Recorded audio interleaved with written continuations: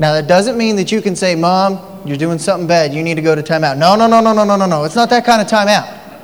Like I said, it's a different kind of timeout. This timeout is whenever you say, Mom, Dad, I think we need to go to timeout so we can gather our thoughts. Does that sound all right? Yeah. All right. Let's say a very special prayer. Just repeat after me, okay? Dear God, thank you for loving us. Thank you for giving us the opportunity to remember. The opportunity to find you. And the love to guide us. It's in your Son's name, Jesus. Amen. Amen. All right. Where are we going now? I see some hands in the back. All right. You guys have an awesome time. Oh, I got a music stand up. Great. They're going to a good timeout. We're going to talk about timeout. So in our time today, I want to briefly look back and remember 2011. But in that brief remembering, I want to talk about what we can learn from some of the immediate reactions of others and ourselves, and how we can apply what we learn to every aspect of our lives today. We will remember multiple reactions, all of which have meaning for our passage today and the overall message today for our sermon series on Before the Calendar Goes Crazy. What September 11th reminds us is that sometimes despite our best efforts, that calendar does go crazy. So we're going to be talking about that today. We're going to be talking about coming together in quiet, peace, and discernment, and finding a special moment. Like I said, remember that word, moment. Well, I want to read the passage, which I very conveniently left down here at my seat with my notes. I want to make sure I get it right. We're going to be coming out of Proverbs today. Proverbs is a huge collection of a lot of different sayings. It's hard to read from beginning to end, but where we find our passage today is in the 14th chapter, verses 29 and 30. And I want you to pay attention because my version is a little bit different than this, but we're going to talk about that. Whoever is slow to anger has great understanding, but one who has a hasty temper exalts folly. A tranquil mind, a calm disposition, gives life to the flesh, but passion makes the bones rot. Will you go to God with me in prayer? Dear God, may the words of my mouth and the meditations of all of our hearts be what you need in us to change the world. It's in your holy name we pray. Amen.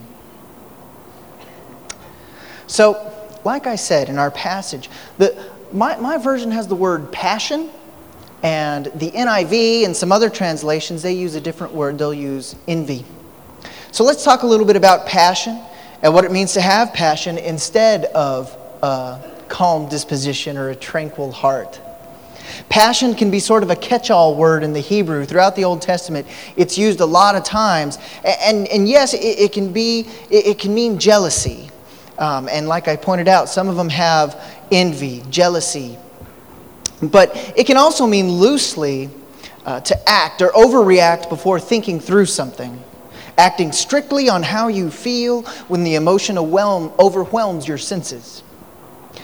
So when I think back, my initial reaction on September 11th was that honestly I thought that it was a sick joke, because right as I had woken up, I heard it over the radio on KLAQ, and I think that we all know that KLAQ is known for their horrible pranks. And so I didn't believe it at first. Well, when I found out that it wasn't, I was glued to my television throughout the day, and I saw the second plane hit. I wasn't in quiet reflection, but calling friends in New York who attended NYU, who I later found out were running out of their dorms and just running down to the site to help out in any way that they could with blankets and handkerchiefs and whatever they could. I was angry at what had happened, but not praying. I was taking action. I watched the TV and I saw the aftermath in other parts of the country, as I think we all did. The action that was being taken elsewhere, which involved rocks thrown through the windows of mosques and other buildings associated with the Middle East. I saw bloodied faces of Middle Easterners in America. Some were Americans, some weren't. They were the ones who took the brunt of truly scared and angry people. Some people immediately fell to their knees. And they prayed when they heard about this event. They prayed silently and aloud. People prayed all over the world in many different tongues to multiple gods. And the prayers took on various forms. Deliverance. It took on healing. Some prayed for courage through the fear of knowing that, yes, in this act they had become a target for something they had no part in. And some prayed, yes, sincere prayers of joy for what had taken place. Agree or disagree? These are a few of the forms of the prayer that took place on that day and in the wake of that day. These are the real reactions of people discerning. All sorts of explanations came about throughout the day and especially in the aftermath as to why this had taken place. From the purely scientific, which consisted of things like steel bending and giving out when it wasn't supposed to the mystically divine, which consisted of things like God is punishing us as a country, or even as the question, why is God punishing us as a country? Who was to blame? What conspiracy was behind this? We demanded answers. Well, I can't speak to a lot of that, even 10 years later. But I can offer two more specific examples of reaction. And those deal with what we're really getting at today in our series, in our journey on When the Calendar Goes Crazy. And that is this: turning inward versus turning outward. Passion versus the calm disposition. Which do we reach to first? When these events took place on September 11th, I was working the night audit at the Comfort Inn Suites in Las Cruces. Do we have any night shift workers out there? Do we have any night shift workers? If you ever run into one, just give them a hug. Just I applaud them and I applaud you. I couldn't do it. I tried diligently because I really needed the money. I was poor. But I just couldn't. It gave me insomnia. It didn't balance well with the doctor bills. Anyway, in order to keep up with the day-to-day operations when I came in on my shift, we kept a logbook of the day's events so we would know if we were walking into any messes, weird reservations. For example, and if an entire soccer team was coming in on my shift at the last minute, you can bet that it was something I needed to know about. So we had a logbook that included everything. Well, on this day, as I was flipping through the logbook, I came upon a couple of entries that caught my attention, and then they broke my heart, and then caused me to turn inward and pray for the first time all day. I first saw entries of encouragement for our boss. So-and-so, we love you and respect you. So-and-so, I'm so sorry for what happened. The list goes on. So I had to keep reading down the list and backtracking until I found what had started all of the conversation. You see, earlier in the day, the boss, who's from India and a Hindu, and in her devout practice of pacifism, was appalled like the rest of us by the events of 9/11. Well, she was taking the calls for the reservations and eventually had to stop because more and more people were rejecting the hotel and her voice because they didn't want to support the person responsible for the attack on their country. The comments, I don't want to repeat them, of course, but they were filled with expletives, fear, and hate. These reactions caused the boss and her family to leave the hotel for the day because they legitimately feared for their safety and the vitality of their business. Kids were pulled out of school to retreat to the home, and I prayed. Now, in this, we observe today two reactions. First, the fear and hate coming to the surface and lashing out of, like I said, truly scared people. There's not much discernment here, though, is there? And two, then there's the reaction of my boss, a reaction which is actually very close to what I want to get at today about coming together for quiet discernment. But this coming together was a reaction not of choice for closeness, but once again out of fear. Their fear linked them. So it's close to my intention and yet far away also. Both sides reacted in a way which was grasping for control an understanding of where they found themselves in their lives at that moment. Their fear, like I said, linked them, these two groups of people, but the reactions were very different. Finding quiet and retreat out of fear is not turning inward and coming together in a healthy way for discernment. Finding that retreat out of fear is not the healthy way. And obviously, neither is lashing out verbally, physically, in the ways that we remember. So, when we become overwhelmed, we still have choices on how we can react. We certainly have choices before we become overwhelmed, in times not even linked to unforeseen tragedy. We certainly still have choices after unforeseen tragedy strikes us and others. The point is that when we become overwhelmed by emotion, our crazy schedule, or even before the chaos, we need to enter into a time of what I want to call a kairos moment, or kairos. Maybe we've heard it in a couple of different ways. Versus a chronos moment. So we actually have two moments. We have a kairos moment and a chronos moment. Now, let me explain what I mean by that, because it may sound a little weird. These two words are used throughout the New Testament to talk about time. And yet these terms really do relate to our passage today from Proverbs. Let's start with chronos. Chronos is the base word where we get things today like chronology. In other words, which show a very structured progression of time. Just look at your watch or digital clock. If you live by the clock and an anxiety of being in or out of time, you live in the chronos. I live in the chronos. What we've been looking at in several ways up to this point is chronos. I talked about a sequence of events unfolding and about my reactions to the events as they unfolded. We've been remembering events as they unfolded and in a sequence. But the other word that we have, the one I mentioned first, is kairos. And that relates to, basically in short, God's time. This is a time that we enter into a realm where chronos beautifully melts away. And we think of time only in the moment at hand. And once again, I use moment loosely here because a moment here can last much more than a moment in chronos time. In other words, it's timeless. That was a much easier way. I just went through a whole description. Kairos moment is timeless. That's good. I like that. Chronos versus kairos, God's time, timeless. Okay. We good? All right. Now, to come to this place, this kairos moment, this moment that we experienced with the lighting of candles, with song behind us, it takes patience. It takes a retreat into the quiet personally, but also communally as a family. That's your immediate family, your church family. A wedding I officiated last night compels me to include a military family, etc. And it takes practice if you live in the chronos. It takes diligence because it can be difficult to transition, even for a short amount of time, let's say an evening, a Saturday afternoon, a Sunday afternoon when we let go of football. Cowboys kick off at 6:20 Mountain Standard Time.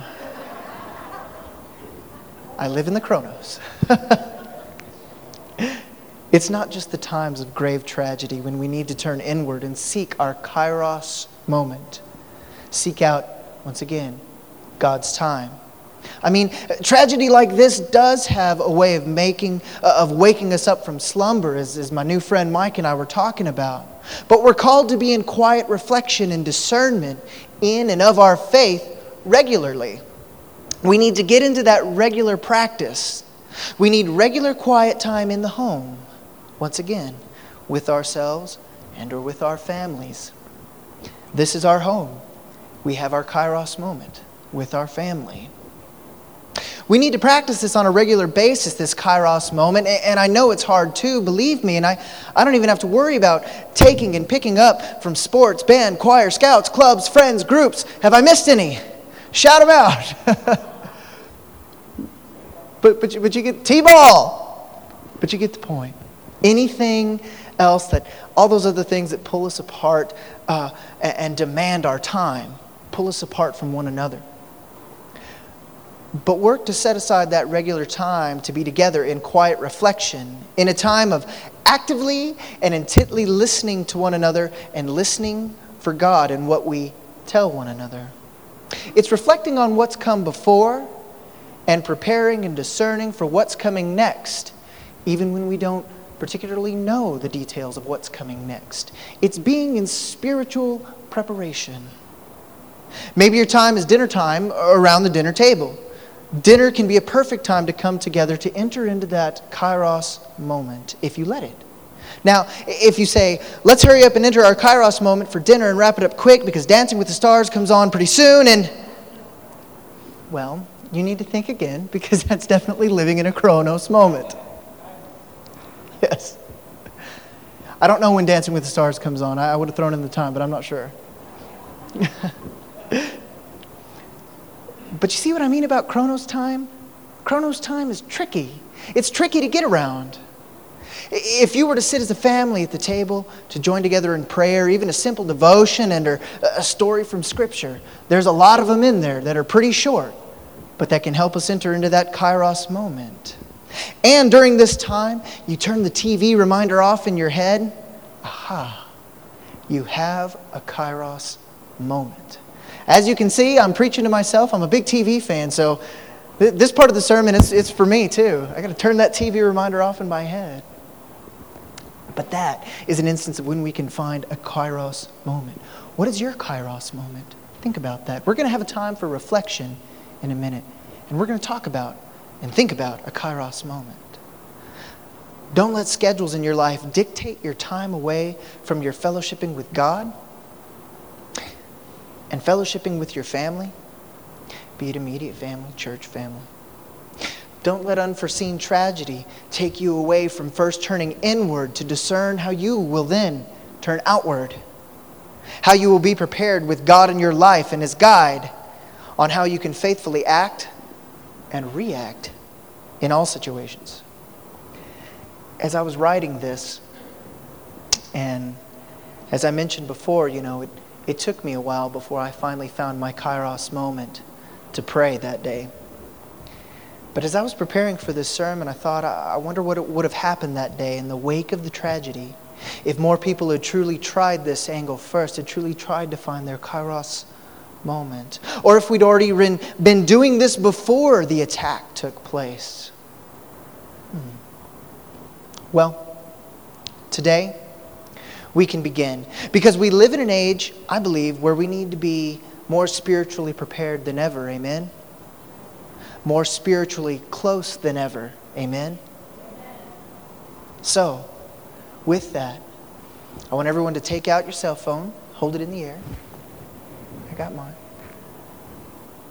And as a side note, Pastor Bill, he texted me. I want to read that out loud. He said, praying for you guys. May God speak through you. And he was probably saying, may God speak through you, Matt, but may God speak through all of us. So I want you to hold your cell phone in the air. And I know that this is such a wonderful congregation and a body of Christ because we're accustomed to using our cell phones. But I want to take it a little bit further and do something that you may not hear a lot in church, if ever. I want you to turn your ringers on.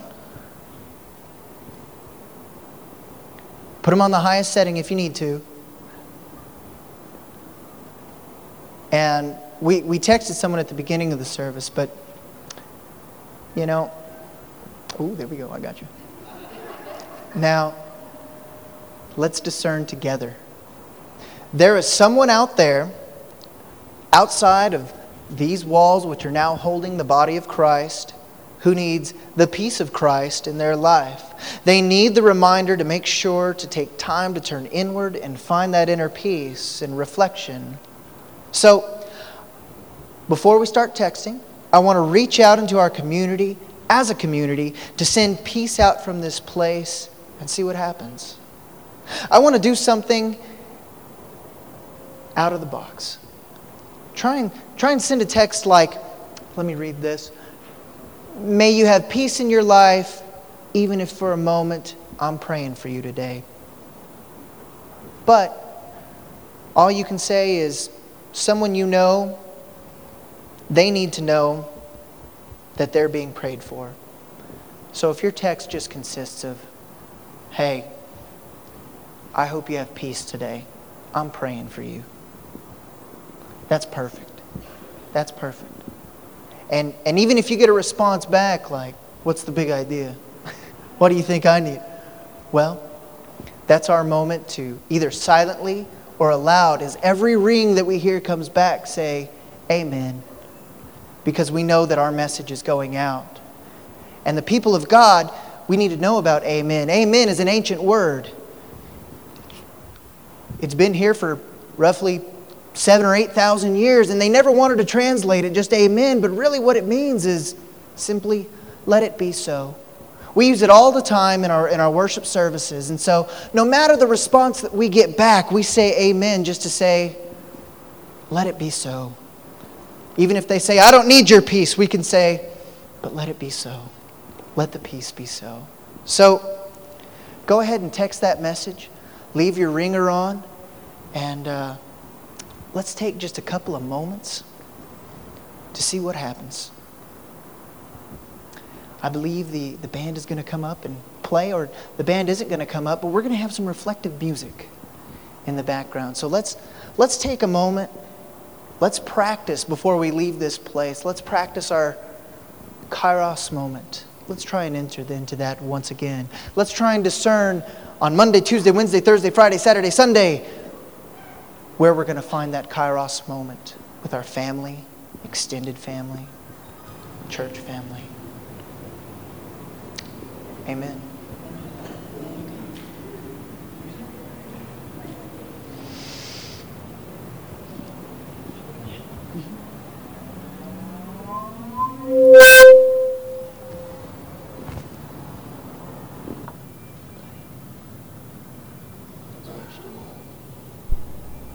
Every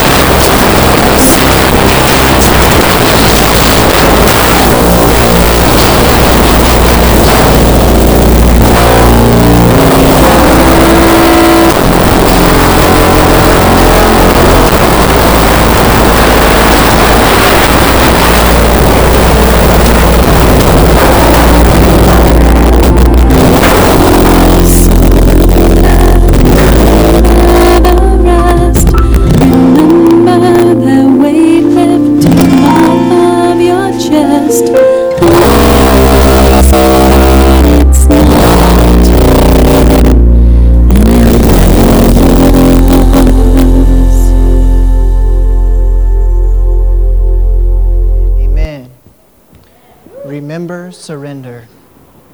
Beautiful words couldn't have been more truer today. Amen. Did anybody raise your hand if you heard a response back? And the church said? Amen. Is anybody living on Chronos time? Who wants to move to practice, to move into that Kairos time more often, that important time in our lives, where we come back together as a family, where we come back together with God? So, share your ideas with each other this week. Share your ideas of what a Kairos moment looks like. Next week, share with Pastor Bill what your Kairos moment was. Amen and amen. Let it be so. Let it be so. So that's where we want to move today, is move to that Kairos moment, not just this week as we remember September 11th, but in the future as we prepare spiritually and diligently in our faith for the future. In the name of the Father, and of the Son, and of the Holy Spirit. Amen. And thank you so much for having me here this morning.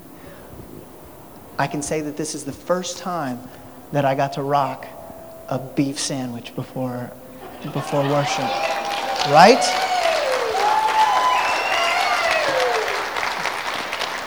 The Ridge is doing it right. Amen.